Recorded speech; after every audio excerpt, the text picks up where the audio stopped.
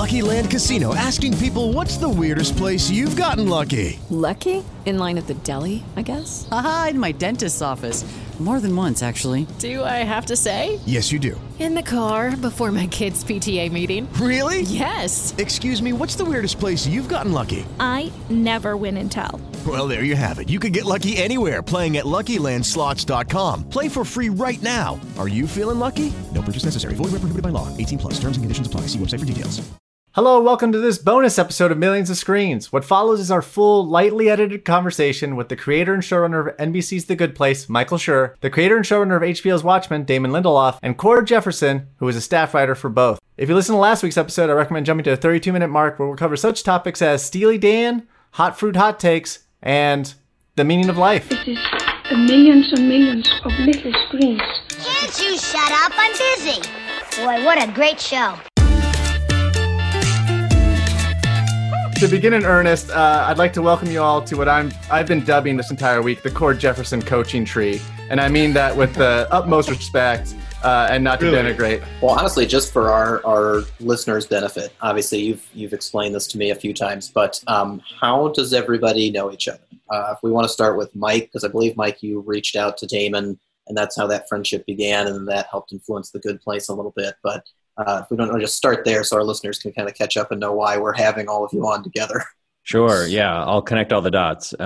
So when I had the original idea for The Good Place, I realized that it was in a sort of creative space that I had no understanding of or knowledge about. And so I was just a fan of Damon's. I was a huge Lost fan and a huge season 1 Leftovers fan.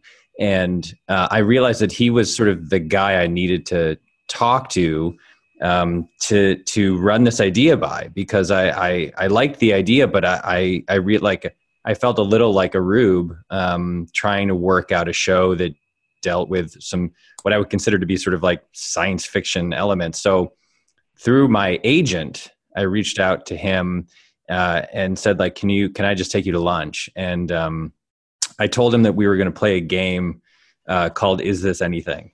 Where I give him an idea for a TV show and he tells me whether it's anything. So we went out to lunch at a diner in Studio City, and I basically pitched him. At that time, I pitched him just like the basic sort of setup for the premise and walk through the themes and ideas of the show.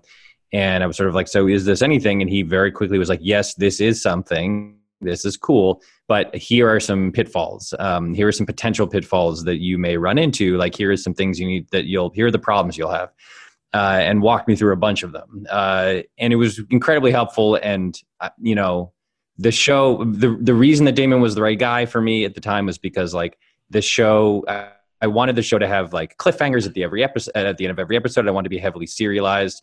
The show already at that point owed a kind of psychic debt, I think, to Lost. And so having him kind of weigh in and explain to me like what he thought of what his gut reactions were was incredibly valuable. And then he continued to be a sort of trusted source, especially when I conceived of I can't remember, Damon, at that first meeting, did I tell you the big twist at the end of the first season or not? It was either that time or the second time we went out, but I don't remember. You definitely did. And, okay. And my memory, which is entirely subjective, is the first time that you reached out, we went to Jinkies in Studio City, and it was right around the time of the Parks finale. And either you were shooting the Parks finale and it had not aired, or it had just aired, but in my memory, I hadn't seen it yet. And it was just like, hey, like, I'm a huge fan of yours, and let's get together. This is me saying to you, I'm a huge fan of yours. And in my memory, we talked about Parks almost the entire time at Jinkies. And then it was this lunch that you're talking about was almost an entire year later, because I already knew you at that point. That's right. You're totally right. Yes. And yes, you absolutely 1000%. You had laid out the points system, the Doug Forsett, and you pitched me the twist, which is that we can spoil it now, right? I mean, we're like well past the, this is, I think we're fine, yeah. The show's over. But the idea that they were not in a good place at all, and that was going to be the season finale of the first season. Right. So that's when I pitched the whole season. He gave me all this great advice. The show got up and running, and then before the second season, we were hiring writers. I met Cord, and I can't remember. Oh, it was because you had worked on Master of None. That's why I knew you from Aziz and from Alan Yang. We're like, this guy's great. So I met Cord. We were meeting with a small group of writers, like the high level writers in a sort of early prep season 2 thing in my office at Universal. And so I met Cord before we started that day. And we had a really great conversation in like 17 seconds. And I knew I wanted to hire him or at least make him an offer.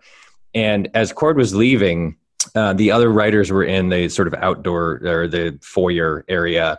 And I was like, hey, this is Cord Jefferson. This is Jen Statsky. This is, whoever. And everyone says hi. And then they come in. And then Jen, as a joke, was like, is that a writer? And the reason that was a joke to her was because Cord is so handsome that nobody believes that he could be a writer. Everyone assumes he's an actor. And I was like, yeah, he is. And she was like, shut up. And I was like, no, that guy's he's a writer. I don't know what to tell you. They didn't believe me for like a solid couple minutes. And then eventually I said, no, I convinced them. So Cord came on season 2 and then was there for the 2, 3, and 4. And then just to complete this cycle, or the circuit rather, we went to a group of people got together sometime after season 2 to discuss various aspects of activism that we could engage in. And I asked Cord to come with me, and Cord met Damon, and the two of them like locked eyes and fell deeply in love, and then spent pretty much the entire evening talking to each other.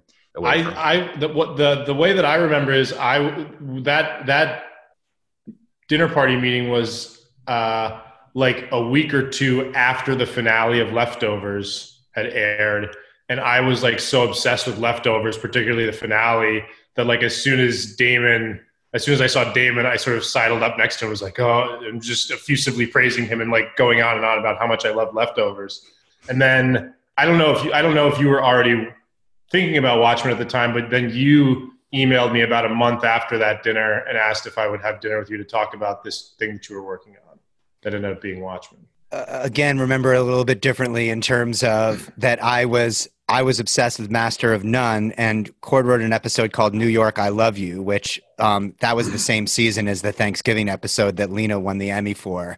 And those 2 episodes of Master of None and an extraordinary season of Master of None, I was just completely geeking out over that. So as opposed to us locking eyes, it was more like I was just staring at Cord constantly, and he felt the discomfort of that stare and would occasionally look up and meet my eyes. And maybe Mike witnessed one of those moments.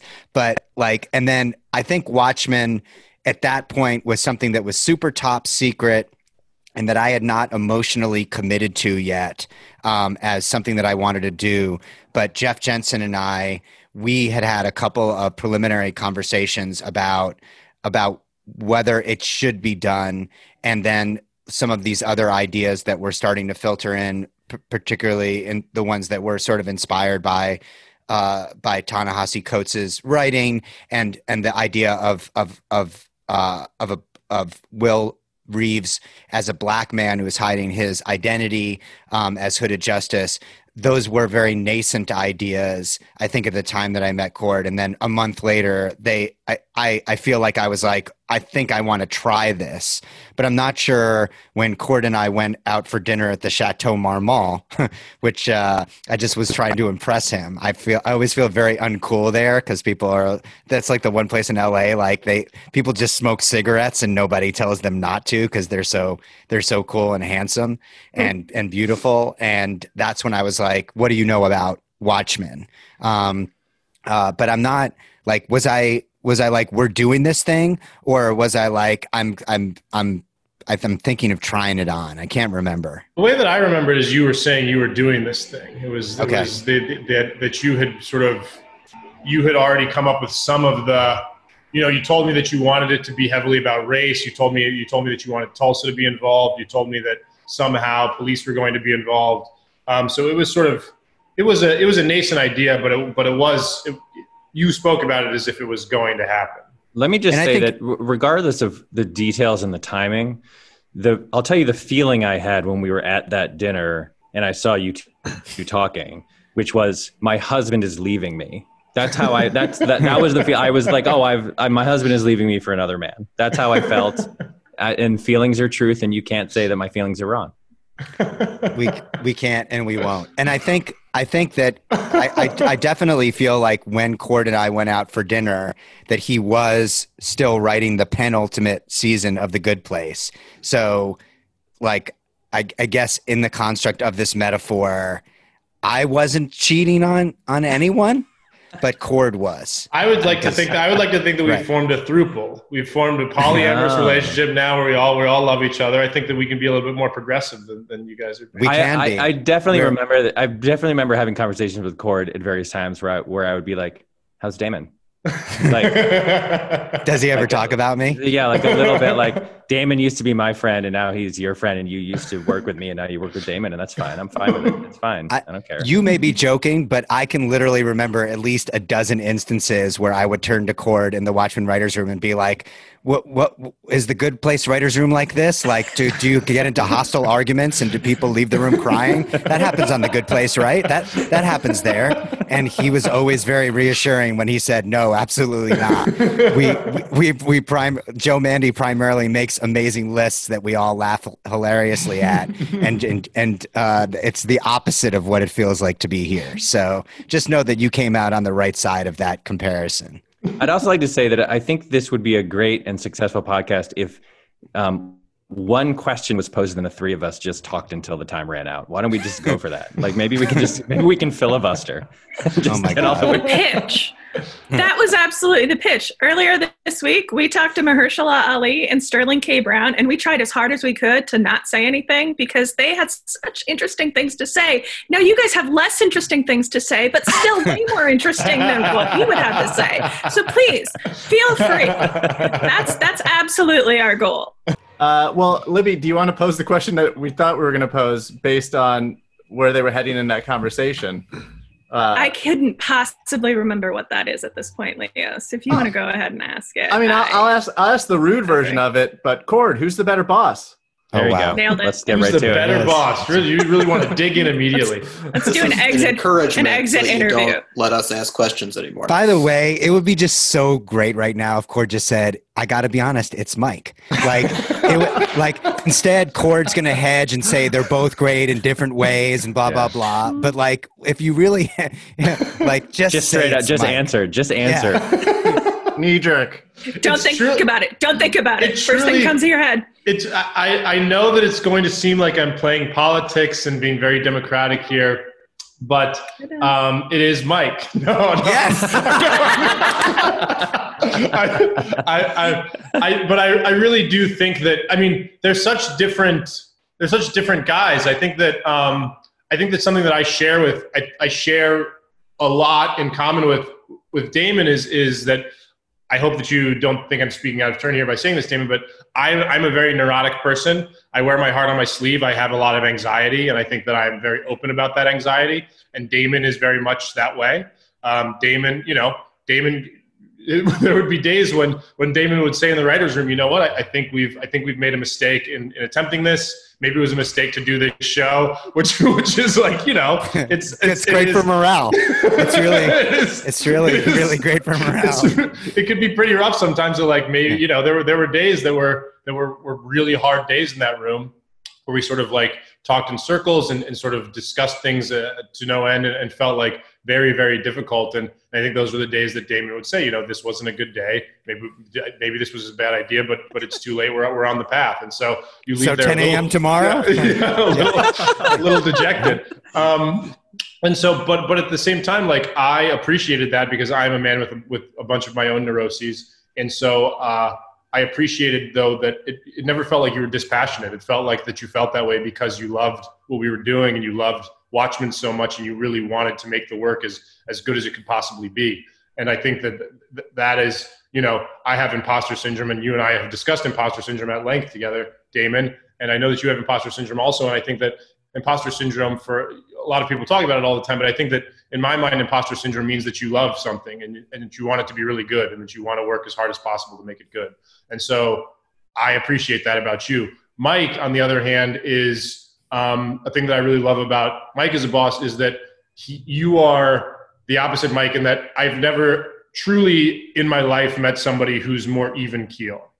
I have never come across somebody who is calmer under pressure, who sort of exudes ease and exudes just the feeling that everything is going to be all right, truly.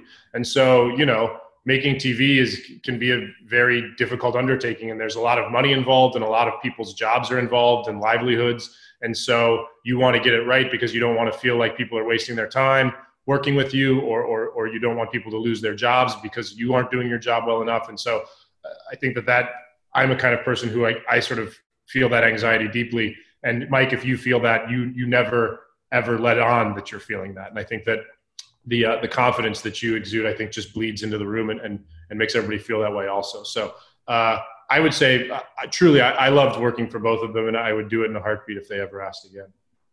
It's a very kind and lovely answer. I will only add, first of all, thank you for saying those things. I do feel those things. It's impossible not to, because like you said, there's so much money and people's jobs at stake and everything else. But I'm like a classic middle child who like is a peacemaker. And so I sort of grew up in this world of like, just like smooth everything over. Like that was always my sort of personal goal, was just like keep the temperature down, keep people, keep the boat floating. So I do feel those things. I kind of like, they're for me to feel. I try to protect the people on the show that I'm working on from feeling them too, because they're unpleasant feelings. And I feel like that's part of the job at some level. Or you go Damon's route and just talk about how it was a mistake to even attempt this. I think that's another way to go. I will say this though, that sometime late in the process of making Watchmen, knowing that Damon, knowing how much Damon had invested in it, I texted him and just said, "Hey man, how you doing? Everything okay? How's it going?" And he was like, "I don't know. This is, I think," he said something like, "When this show works, I think it really works. And then other times I think it definitely doesn't work." And I said, "I promise you it's great. It's going to be amazing. And it's going people are going to love it." And he wrote back like, "I will bet you anything that's not true. I'll bet." And I said, "Great. Like, what do you want to bet? It's the easiest money I'll ever make. Like, what do you want? What do you want to bet?" And he said, "We'll find an impartial observer and an impartial judge when the show is out, and we'll ask that impartial judge whether that impartial judge thinks the show works." And I said, "Great." And then after the Emmy nominations came out and it got 26 nominations, I screenshotted that text exchange. I sent it back to him and I said, "The impartial observer was the Television Academy. The judgment is in. The show worked. You owe me whatever it is that we bet." We never actually bet anything, right? I think I should have said like $1 million. Like I could have taken you for everything. I think the stakes were like a future shaming on a podcast, which I think is you're now collecting. So that's not good enough. I would have done that anyway. But I think $1 million seems reasonable. It was extremely gratifying to me to have the confidence that Watchmen was going to work, a thing I wasn't involved in at all, except that my ex-husband went to work for it after he left me. And it was extremely gratifying to me to have the confidence that it was going to be as good as it was. And then to have that sort of in whatever way you can prove these things, like it has been proven. And so I enjoyed rubbing it in your face a little. That's what I'm saying. One of the questions that I had, and not to wrest control of the conversation from you guys, but Cord now has run his own show. We now like it's not finished, but he has had the experience of at least running a writer's room. It was interesting. I mean, it was more work than I've ever done before. It was, I knew that it was going to be a lot of work. I didn't realize how much work it was going to be though. I would say that I was actually just talking about this with a friend the other day. I would probably say that I'm more Mike than Damon in the room as far as presence goes and sort of like the calm thing goes, because, but you know, I sort of, as soon as I close the Zoom, I start to freak out and panic, and like there's sweat stains on my shirts after I get out of there because I'm so nervous about this. This is actually, before I started running the room, I went to both Mike and Damon and like asked them questions about how to show run. And I was so nervous even talking about the concept of show running a room that I was like in a flop sweat by the time, like not even a joke. Mike had to ask me, "Are you okay?" in the middle of our conversation because I was drenched in sweat, like so panicked, just even talking about it. I remember being so humiliated. Like we gave a hug on the way out. This was pre-COVID. I remember hugging you and just like being like, "Oh, it feels like I'm in Miami in the dead of summer. This is awful." But when I was in the room, I tried to at least exude calm. But I think that I was thinking the other day that the thing that I've taken from Damon is before I started working for you, I think that storytelling to me was this I wanted all of my scripts and the things that I wrote to feel like this crystalline structure where all the T's were crossed and all the I's were dotted and everything made sense and you sort of everything that happened here like was paid off here eventually and the audience would leave with no questions and that people would say like that was it was like a perfect Jenga tower with no missing pieces. And I think that the thing that I took from you is just instinct. I think that something that was amazing to watch when you were doing your job in the room was just how motivated and guided by instinct you were. I think that a story that I love about you that I go back to all the time is I was a Leftovers obsessive, as I said, and hearing how there's that scene in The Leftovers, if anybody knows it, where Carrie Coons asks the prostitute, she puts on the bulletproof vest and asks the prostitute to shoot her. And I remember you saying, Damon, that Tom Perrotta was like, "Okay, that's an interesting pitch, but why is she doing that?" And forgive me if I'm mistelling this, but I remember you saying, Damon, that you said, I don't know why, it just feels like she should, and I think it's cool. And Tom was like, "Okay, but why?" Like I'm willing to concede this, and it'll get in the episode, but tell me why. And you couldn't specify exactly why. You just thought it was cool. And I think that when I was in my room, I started following that instinct much more than I would. The idea that like this is cool or interesting or surprising, despite the fact that I can't sort of necessarily tell you intellectually why this person is making this decision or why this thing is happening. I just think it's cool and interesting and surprising and mysterious. And I think it's going to add to what we're doing.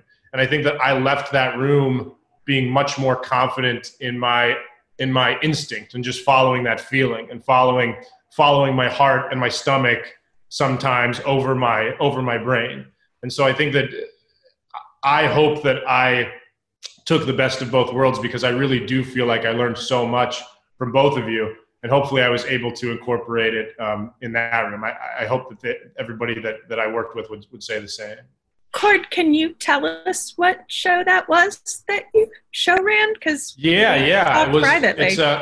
It's a show called Scraper. That is before. So my last journalism job before I started working in television is I worked at Gawker from 2012 to 2014, and so it is based loosely in a tabloid news website, based loosely on Gawker, set in the year 2010, and it's just about the people's lives who work at this tabloid news website. I love it. I just gave it a positive review. Like I'm all in. Thank you. But let me pivot to Mike. Congratulations on that final season of Good Place. It was glorious, specifically the finale.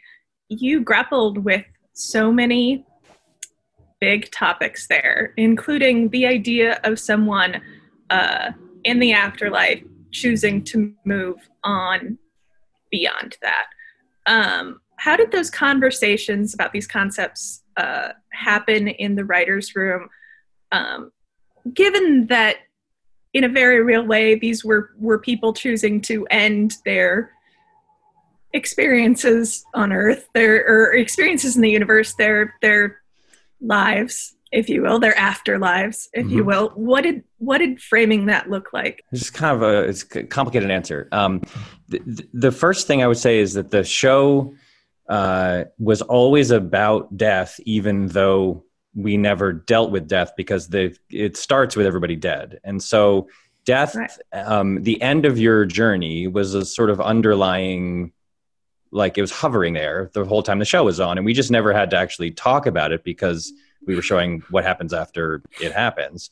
But it just felt like natural. I mean, endings of things are, of shows, of journeys are like death is one possible way to go, right? Like that's the ultimate ending. And so pretty early on, like I think at the beginning of season 3, even maybe Cord can correct me on this, but we started talking about what the ending of the show looked like. I knew it. I didn't want it to go past about 4 seasons, about 50-ish episodes. The studio network didn't know that at that time. But I remember you saying that as early as when I first started working on the show in season 2, you said you think it's going to be a four season show. It just, if we laid out the sort of like signposts of what I thought was going to happen, that's what it ended up seeming like was going to be the case. So when we really started talking about it in earnest, like it was like, well, a lot of conceptions of the afterlife and a lot of discussion about immortality comes back to the same idea, which is like, it doesn't matter how you design it, it sucks. Like immortality sucks. And if you live forever, a couple things happen. And philosophers have explicitly written about this, like you get really bored, and everything loses its meaning. And also any sense of morality disappears because, and Chidi says this at one point, in season 2, I guess, he says like, look, if you're going to live forever, like, who cares what you do? Who cares whether you're a moral agent? Because you commit some kind of crime or moral failure. Wait a billion years, like the guilt will fade. Like things lose their meaning when time is infinite, and so it just seemed like the natural thing for a show that's explicitly about ethics and morality to say like, well, the only way this can end is for their lives and their existences to end, because otherwise nothing they did really meant anything. And so that. Like we knew that was going to be the ending pretty early. We didn't know the details or exactly how we were going to get there, but we knew, and we started talking about immortality as early as season 2 to like lay the groundwork for the fact that by the end of the season, by the end of the series rather, they were all going to make this choice. And we did some reading about about end of life decisions, and we did some reading at Todd May, who was one of the professors who helped us out, wrote a whole book called Death that was about this exact subject. That's how we found him, as he wrote this book that was about why the fact that life is finite is crucial for moral behavior and for morality meaning anything. So it wasn't one conversation, or it wasn't even a series of conversations in the final season. It was sort of baked into the whole show from the time Cord joined. Like it was something that was beginning to percolate and that began to feel like the right way to sort of say goodbye. And so it had this nice kind of side effect, which was like for a show that it's sort of implicitly about death the whole time, it became explicitly about death at the very end. And that was a real punch. Like it felt like it had some impact, because we were suddenly talking about, instead of like things continuing on forever or resetting constantly or whatever. So I don't know if that answered the question, but that was really it was very organic. It came about very naturally from the stuff we were investigating. And, we did an episode in season 2 about the fact that like it was impossible to teach Ted Danson's character anything about human morality because he was an infinite being and he had no concept of why things mattered one way or the other. So they had to sort of create an existential crisis for him so that he considered the absence of his existence in the universe for the first time. And like I know for a fact that from that point, from that point on, the idea that each of them would be able to sort of leave and choose their own ending was sort of like where we were headed. And we just sort of kept slowly creeping up to that point until the very end. As the writer on the call that had no understanding of how they arrived at these decisions, and although Mike would check in on occasion over the course of the first couple seasons, I made it be very clear to him and for Cord as well, once he started working on Watchmen, that I did not want to be spoiled under any circumstances. And I just wanted to watch The Good Place like everybody else did. So I think that I was able to watch the final couple seasons in a way that I wasn't able to watch the first couple seasons, which is I literally didn't know anything about what was about to happen. And I'll just say that to me, one of the most incredibly impressive things about the way that the show wrapped up, and endings are incredibly difficult, is first off, the show was very funny. And I think that to keep the show funny in the midst of all the things that Mike you could literally be listening to this podcast, having never seen The Good Place, and be like, Mike was just talking about a drama. And I think that in many ways, The Good Place was that too. But the most impressive thing to me about the way the end game, as it were, was how they dealt with the issue of scale. And that is to say that traditionally, if you're doing like Harry Potter or the Avengers, you understand that if Harry Potter doesn't defeat Voldemort, it's the fate of the world that is at stake. And if the Avengers don't defeat Thanos, it's the fate of the world. They're trying to get half of the world to come back to life, et cetera, et cetera. The Good Place, when you actually tell people what the end game was, which is that these 6 individuals basically fixed the afterlife. The afterlife was broken. And were it not for the intervention of these individuals, the afterlife would have remained perennially ultimately broken. They came in, they diagnosed the problem, and then they fixed it. But then once that was done, what we really cared about was them.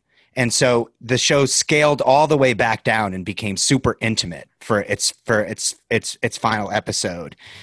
And you realize I wanted them to fix it. That mattered, but I cared much more about these sort of quiet moments out in the trees. And it was really beautiful. And even just talking about it, I'm just remembering the sensation of watching the show ending. And I've always long believed that, and I think Mike and I may have spoken about this as Parks was ending when we first met at Jinkies, which is that you want to stick the landing, but most of all, you want to create an emotional experience for the audience that is like parallel to their experience of letting go of the show. You know, this idea of like, we've formed a relationship with The Good Place and the characters that inhabit it. And so we're not going to see them again. And so if you're feeling the same thing, watching the story unfold as you are having the experience of this is the end. This is the bon voyage. This is the post-graduation party in high school where I'm telling these people that I'm going to keep in touch with them, but many of them I will never, ever say another word to.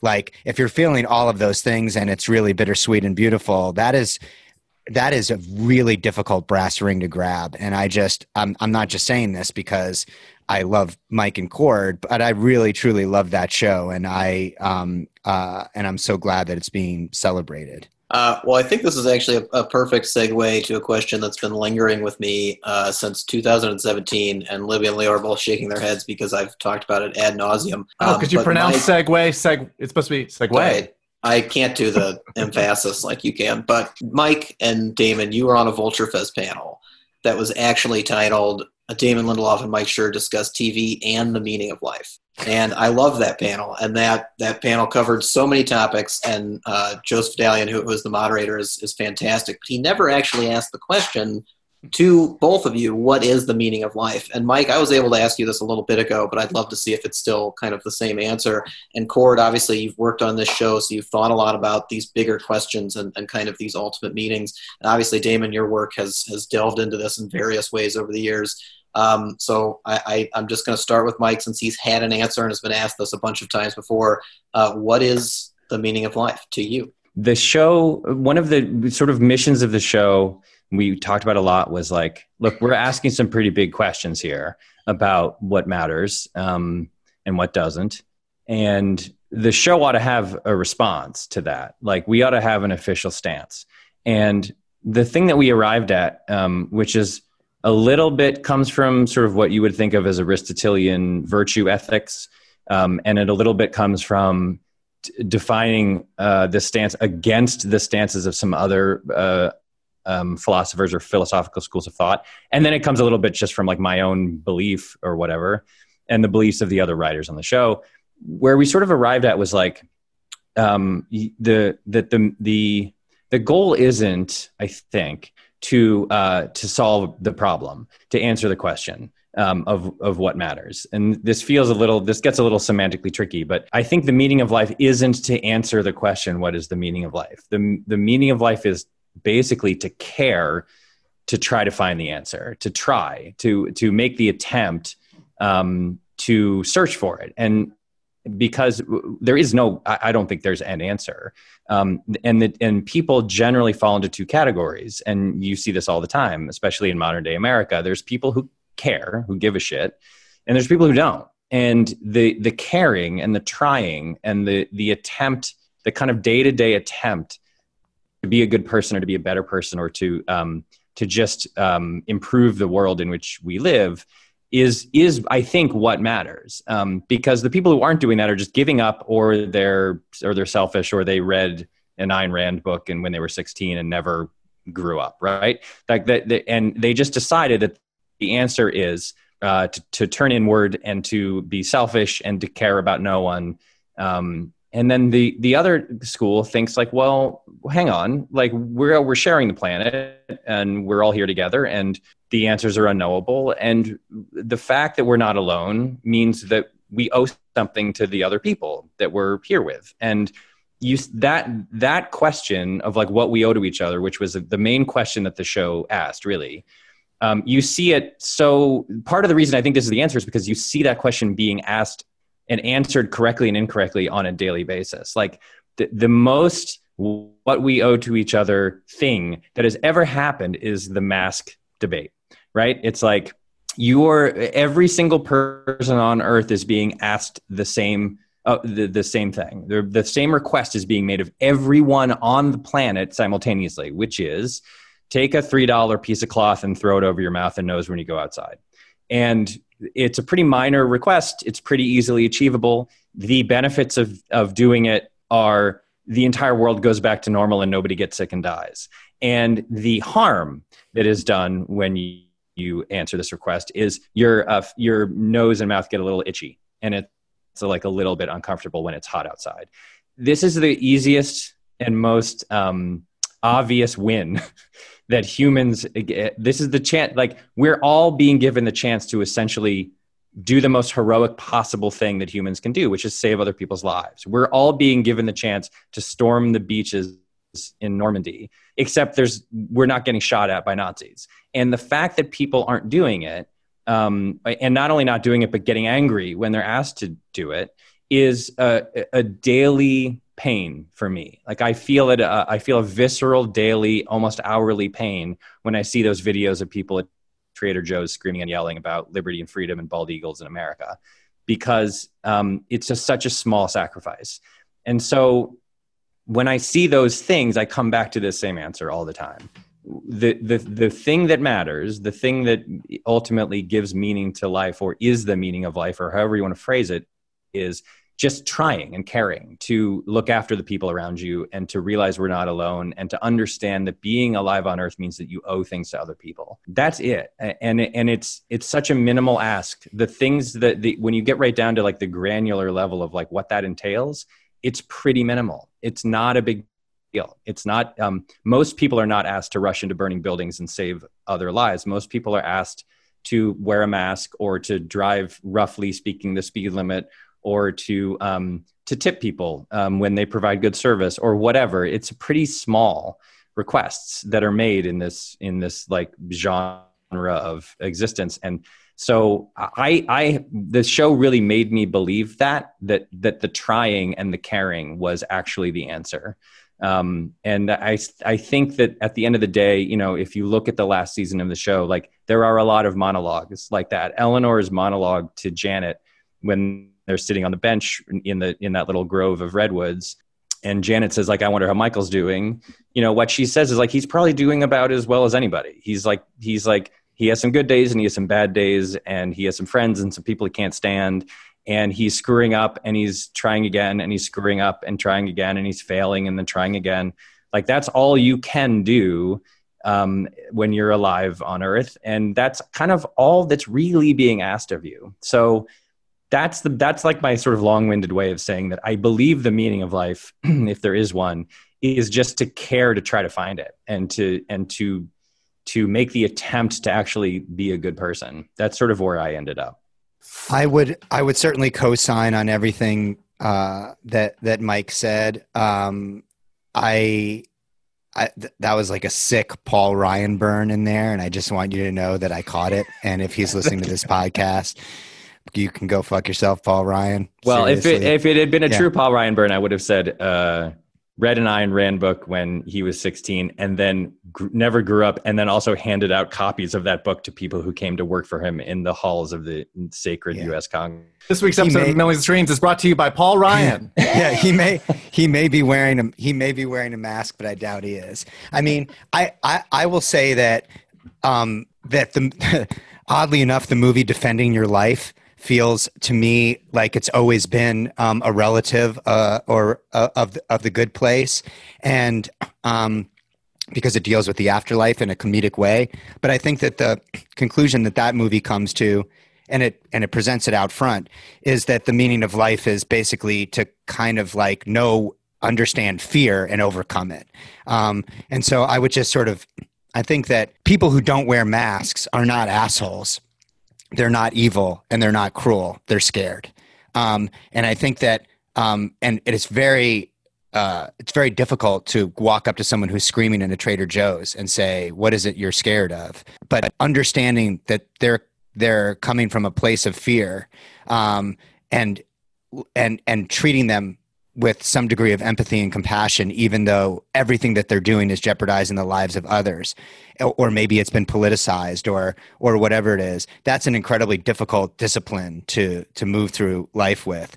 But I do think that finding some balance between knowing thyself, where it's basically like, hey, if you want to go sit by Walden Pond and write poetry, and that's your jam, and that's the way that you're going to make the world a better place for centuries to come, even if nobody ever gets to read what you wrote, good on you. And if you want to be Mother Teresa or John Lewis and live a life of service, good on you.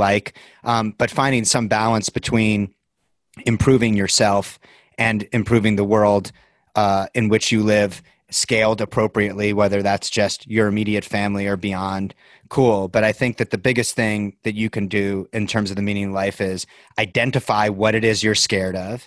And I'm not talking about like spiders or snakes or enclosed places, which are very natural, primal, instinctive, Darwinian fears. But the other stuff, the big stuff, understand, why does this scare me? And then try to reprogram yourself to not be afraid of it anymore. And don't judge others when they're acting in a way that seems angry but is actually fearful. I want to hear what Cord thinks the meaning of life is. Yes, me too. Cord also has a very, very specific fear. I don't know if he wants to talk about it, but he has one very, very intense fear. An irrational fear. It's very weird that you guys were talking about. So this is... It's cactuses. It's cacti. Oddly enough, Cord's deepest this fear. This exposure therapy, yes. It's good. Pure exposure therapy. You can imagine being raised in Arizona. What a nightmare. But the fear that Mike is talking about that is... admittedly irrational. I will say that it's irrational. It's probably going to be one of the weirdest things you guys have heard is I've always had this fear of jogging outside. I prefer to jog on treadmills because I have this fear that one day there will have been a madman who hangs fish hooks from tree branches, and I would run past one and a fish hook would get caught on my eyelid and yank it back. Mm-hmm. I don't think anything. I don't think nothing was talked about more in the Good Place writers' room than this. Absolutely. When you said you had an irrational fear, you had me at just jogging on the treadmill, but then it just kept going. Kept going, yeah. I mean, now we broke this down so many times. We were like, okay, so there's a madman on the loose. The madman's plan is to hang fish hooks with like fishing wire, was it right? So you can't see it. Yeah. Like a thin filament. It's invisible. Gendered, by the way. Like, is there any space for a mad woman to have done this? Look, we don't know who this person is. This person is just on the loose. But the thing that really put us, truly delighted me was to imagine the person going like, okay, I need to figure out how tall Cord is, because if I misjudge the fishhook length, I'm not going to get his eyelid. So that the person has to follow Cord around and be like, okay, this is exact, and then like measure exactly. Okay, now I've got him. And then it just like the idea of like the mad person just like watching from the shadows as here comes Cord in silhouette jogging down Los Feliz Boulevard, whatever, and like going, come on, buddy, come on. And then just like narrowly missing one day, like, oh, I almost had him. I mean, we really, did we talk about any single one of our foibles more than this? No, it was a great explanation of writers' rooms in that I made myself vulnerable to my colleagues, and they berated me about it for years. Okay, but here's the problem. Here's the real problem with your fear is that the more you talk about it and the more people you tell, I mean, honestly, the more likely it is it's going to happen. Yeah, exactly. Because you're just giving people ideas at this point. Exactly. Never should have told anyone. I think that I actually did I don't know, I did a Radiolab podcast. I'm sorry to name drop other podcasts on this podcast, but I did a Radiolab podcast a few months ago in which they had this episode about what would be your one sentence. There's this physicist, I think in the 60s, who said, what is the one sentence that you could leave behind for humanity if the world were going to go away? Richard Feynman, right? Yes. It was the Feynman sentence. So, and like, what would it be? And mine was the only things that you're inherently afraid of are falling and loud noises. The rest of your fears are learned and mostly negligible. And so I think that sort of like falls very much in line with what you were talking about, Damon, which is that, we've learned all these things. We've learned all these prejudices and these fears, and we've learned to be afraid of people who are different from us and who have different belief systems than us and who look different from us and eat different food from us. And we've sort of learned all these biases. And it is, I think that, both of something you talked about a lot, Mike, is sort of service to others. And I believe that is deeply important. But I think that one of the ways that you can go about servicing others is self-reflection and sort of figuring out the ways in which you are biased and the ways in which you have been hurt and the ways that you have been traumatized, and trying to figure out how to not traumatize others the way that you have been traumatized. And so I think that I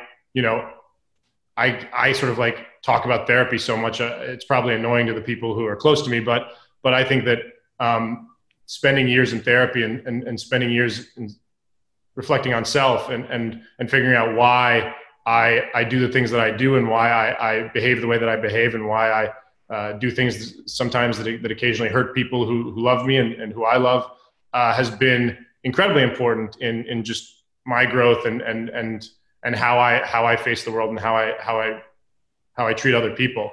And so I think that sort of self-reflection and unlearning the things that you've learned and figuring out why you do the things that you do, that self-reflection is incredibly important. So I think, just figuring out the ways in which you have been messed up and then trying your best, to Mike's point, to not mess up others in the same way is probably the meaning of life to me. Good synthesis. Thank you guys so much for being here. I'm going to do a real quick lightning round of very dumb things because we didn't get a chance to talk about Steely Dan at length. Cord, give me a fuck, marry, kill of Ricky Don't Lose That Number, Reelin' in the Years, and Black Cow. Okay, Black Cow, Mary. Fuck. What was it? Reelin' in the Years, Black Cow. Ricky Don't Lose That Number. Losing it. Kill Ricky Don't Lose That Number. Marry Black Cow. Fuck. What was the third one? I'm blanking again. You gotta fuck reeling in the years, right? Reeling in the Years. Yes. Fuck Reeling in the Years. Kill Ricky Don't Lose That Number. Marry Black Cow. Definitely. You're just gonna ask that question absent context? I mean, we do have to clarify that. For all the praise that Mike and I have been lavishing upon the brilliant Cord Jefferson, the one thing that is outside the Venn diagram of his otherwise incredible taste as it relates to all things that have been created since the dawn of time is that he loves Steely Dan. And it just doesn't compute because they are empirically terrible. That's correct. Absolutely Empirically not. This is a bad take. Terrible. It is Bad take, it is a Damon. wild take. Steely Dan is my favorite band. They will always be my favorite band. I love them. The grief that these men have given me about my musical taste, particularly Mike. Mike used to make Twitter polls to mock my music tastes for hundreds of thousands of people to. We at one point Cord and I have such discordant taste in music that we made a giant Venn diagram in the writer's room of like his loves and my loves, and then where do they intersect? And the intersections there are some, right? I forget what they are now. There were some. Yeah, I will say I left both Peg and, which is I think your favorite song, Cord, and I left Deacon Blues. I left Deacon Blues, which is my favorite Steely Dan song, off of that list. But Mike, Love this them is less both. a question and more an agreement. We're talking about hot takes. I agree with your hot fruit take. Really? The fuck? Not to infringe on This is an ambush. Not to infringe upon the Pozcast IP that you have with Joe Posnanski, but I do agree with your hot fruit take, I'm with glad one to hear it. exception: plantains. When it's not sweet plantains, but salty plantains. I mean, what are you even talking again, absent context, is the sure hot take that there is no place in society for hot fruit? That's correct. The So hot fruit, there's any baked pie? Eating up fruit is a crime against humanity. There's no such thing as good hot fruit in any context. I don't care what you bring up. You're going to bring up I know that right now in your head there's 11 things you want to try to get me with. You're not going to get me with any of them. They're all disgusting. Hot fruit pie is disgusting. Cobbler's disgusting. It's all nasty and gnarly. And the point of fruit is that it is grown naturally and you're supposed to eat it either cold or at room temperature, and heating it up is utterly pointless and it makes everything worse. Eating a hot peach pie is so much worse than just eating a delicious cold peach. And in every circumstance, like it is, you are making the fruit worse by heating it up. What about cold fruit? What about that's unnatural. What about a nice mulled cider on an October day? You know what's better than that, Damon? Apple juice. Drink a glass of fresh, cold apple juice. It's way better. Mulled cider's nasty. It's disgusting. It's all bad. Have you even tried it? I grew up in New England. Of course I've had hot cider. And I was like, why am I drinking hot apple juice? This is awful. It's awful. How often do people make you try things? Like how often, like you haven't had Constantly. this? No, they're like everyone I know is like, well, you haven't had a really good rhumbarb, whatever. The it's bane like, of your position. It really is, and I don't mind. Like know. I'm right, so I don't mind that they keep coming at me with all of their wrong takes. It's fine. It only proves my point. I'll just say, like in the grand scheme of things, I do like a nice warm apple pie with particularly with vanilla ice cream. That said, that if you said to me that either I could never eat warm fruit again in the rest of my life, or I never had to listen to another Steely Dan song, I would most certainly say I would rather never listen to a Steely Dan song. Oh my God. It's not even close. Oh my God. You are unbelievable. So I found it, the things that we agreed on, Boys of Summer is an amazing song. We agreed on that. Sure. Rushmore. Great. We agreed on Nicole Holofcener, who we both love. Mm-hmm. We both agreed that we disliked The Doors. Nicole Whiplash Holofcener makes music? No. It's just in the culture. This is just if you were just like you've never heard her spoken word album, this is in the culture. She has a SoundCloud. Okay. She's in a prog rock trio, and they're incredible. Got it. Still listen to it, yeah. All right. Yeah, So those are the few things in the entirety of movies, things. TV, music, anything that we actually. My side was Steely Dan and Thin Lizzy, who were both incredible. Oh my Your God. side was The Who and Sweet Potatoes, which I think are disgusting. Yeah. Oh, they are disgusting. Yeah. I agree. Thank you. Wait, are sweet potatoes and yams different? Yeah. Or are they the same? No, they're Both Both different. suck. I like sweet potatoes, but I don't like yams. Very strange because they taste almost exactly the Tastes same. very, very similar. Yeah. David, It's very strange, Mr. Fishhook. that's where you draw the line at yams. All right, pal. They don't even have a name for your phobia, and I just don't like yams. Maybe that's why he's doing it. Maybe he's angling to get like an official AMA phobia like designation. I'm yam averse, and you don't jog outside because you think that someone is going to dangle fish hooks from trees. All right. Millions of Screens is a production of the Penske Media Corporation and IndieWire. Our theme music features excerpts of the classic YouTube video of Bjork talking about her TV and Willy Wonka and the Chocolate Factory. Our editor-in-chief is Dana Harris-Brightson, our publisher is James Israel, and our executive editor is Ann Donahue. Our irrational fears include knocking our teeth out after walking down cement stairs, waking up deaf, and getting crushed underneath an 18-wheeler. Our collective podcast fear is that no one listens this long, or at all. You can find us on Twitter at @1,000,000screens, at Midwest Spitfire, at Ben T. Travers, and at Leo Agent Garcia. You can find us on Apple Podcasts, Spotify, Google Play, so leave a review and let us know what you think. This is Ben, Libby, and Leo. Remind you as always that you shouldn't let poets lie to you.